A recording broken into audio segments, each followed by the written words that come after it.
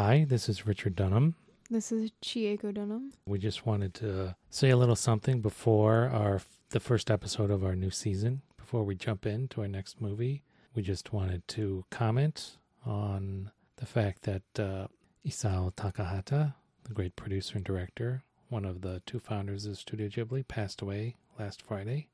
And we just wanted to acknowledge that and express both our sorrow at his passing and our extreme gratitude that he was with us at all and able to share his great talent and give us so many wonderful movies, all the way from Horus in '69 all the way up to his last movie, Tale of Princess Kaguya.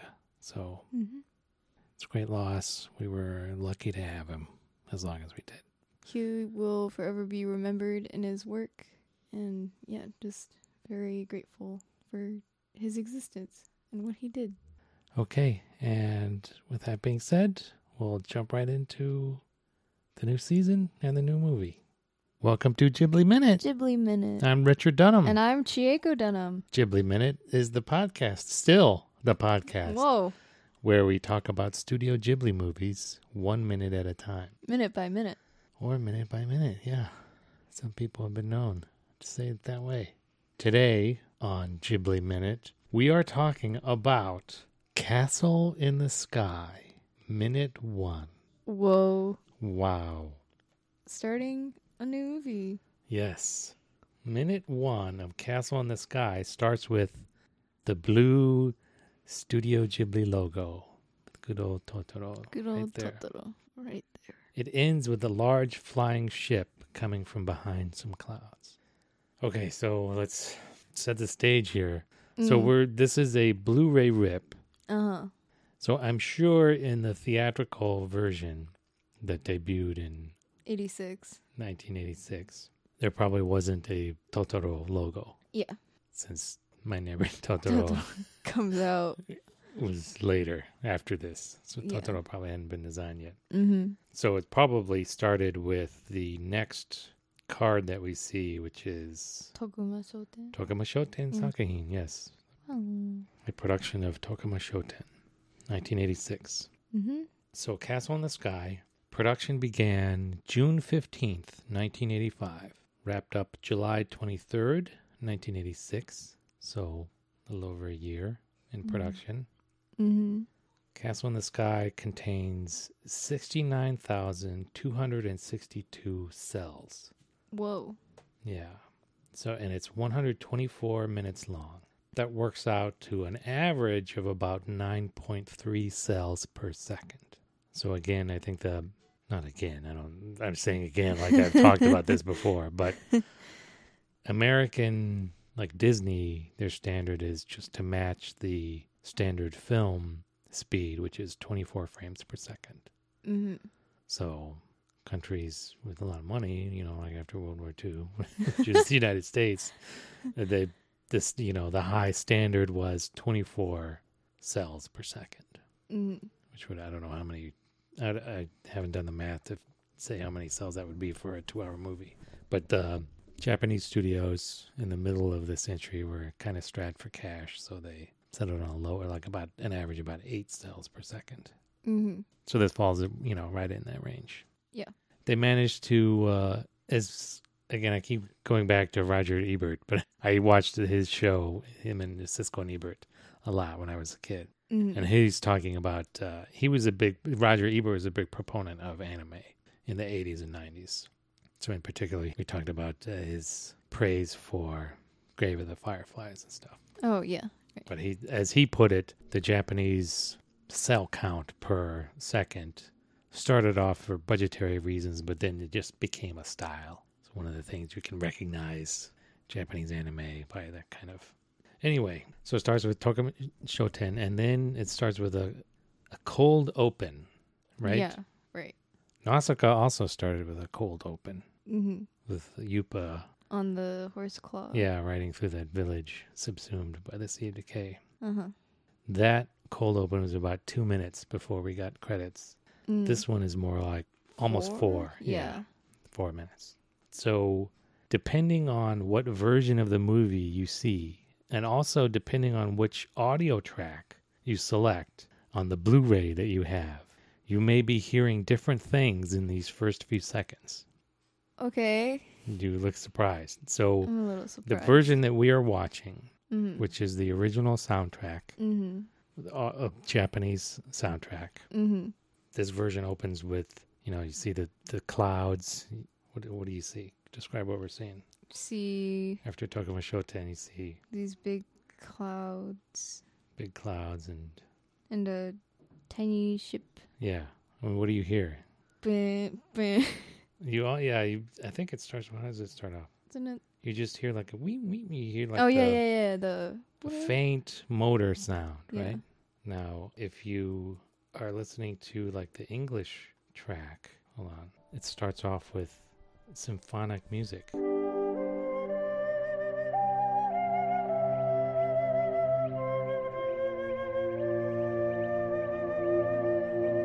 Now, if I switch to the Japanese track,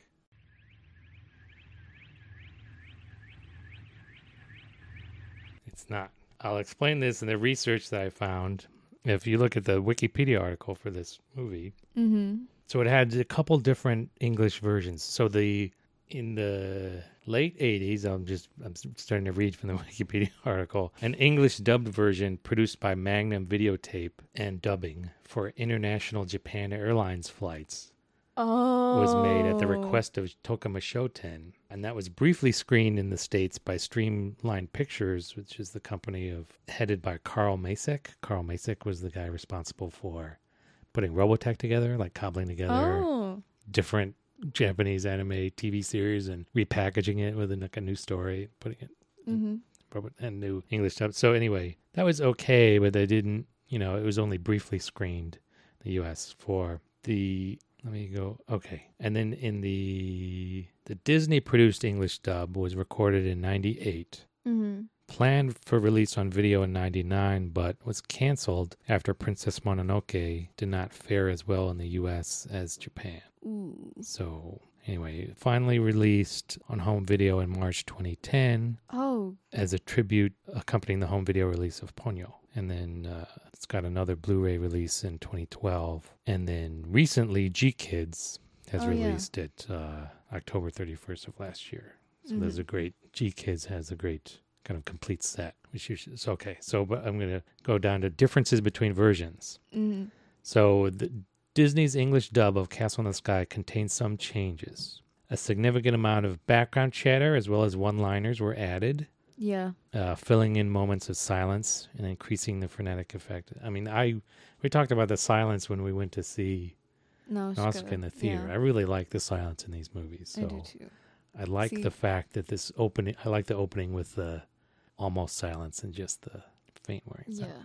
I watched the English dub version that we have with my current boyfriend, Logan, and I totally didn't notice. I mean, I noticed the absence of silence because in some scenes where it's just the character's face, like one of like the captain's sons in the background will be like, "Gee whiz," or like to like fill the silence, and like I was just like, he's not supposed to say that. This is different. It's wrong. So a bigger change though was composer Joe Hisaishi was commissioned to rework and extend his original 60-minute electronic/orchestral score into a 90-minute symphonic orchestral score to make the film, quote, more palatable to American audiences, unquote. Oh, wow. So really? these alterations were approved by Studio Ghibli and Miyazaki. Miyazaki himself is said to have approved of Hisaishi's reworking. So the 2010 DVD re-release reverts some of the changes. Let's see. Some of the added dialogue is removed, restoring silence when it is in the original Japanese version. These changes are also seen in the 2012 US Blu-ray release. However, for the Japanese, Australian, and British Blu-rays, the updated score is used, and the subtitles are properly timed, literal translations from the original Japanese rather than improperly timed dub titles. So, yeah, I mean, it's.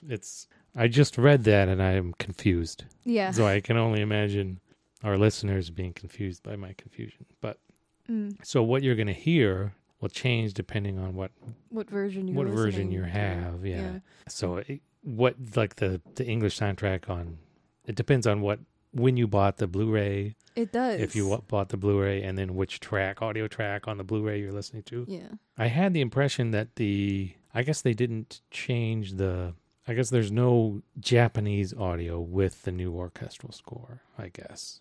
But I'm not. Huh. I guess not. I guess not. So the other thing is when the version that we're watching, the Japanese audio, when the Joe Hisaishi signature sound comes in, it's still electronic / orchestra, so it's still got that nice 80s vibe. That's so delicious. That's so delicious. So, all right. So, so we see this ship. Yeah.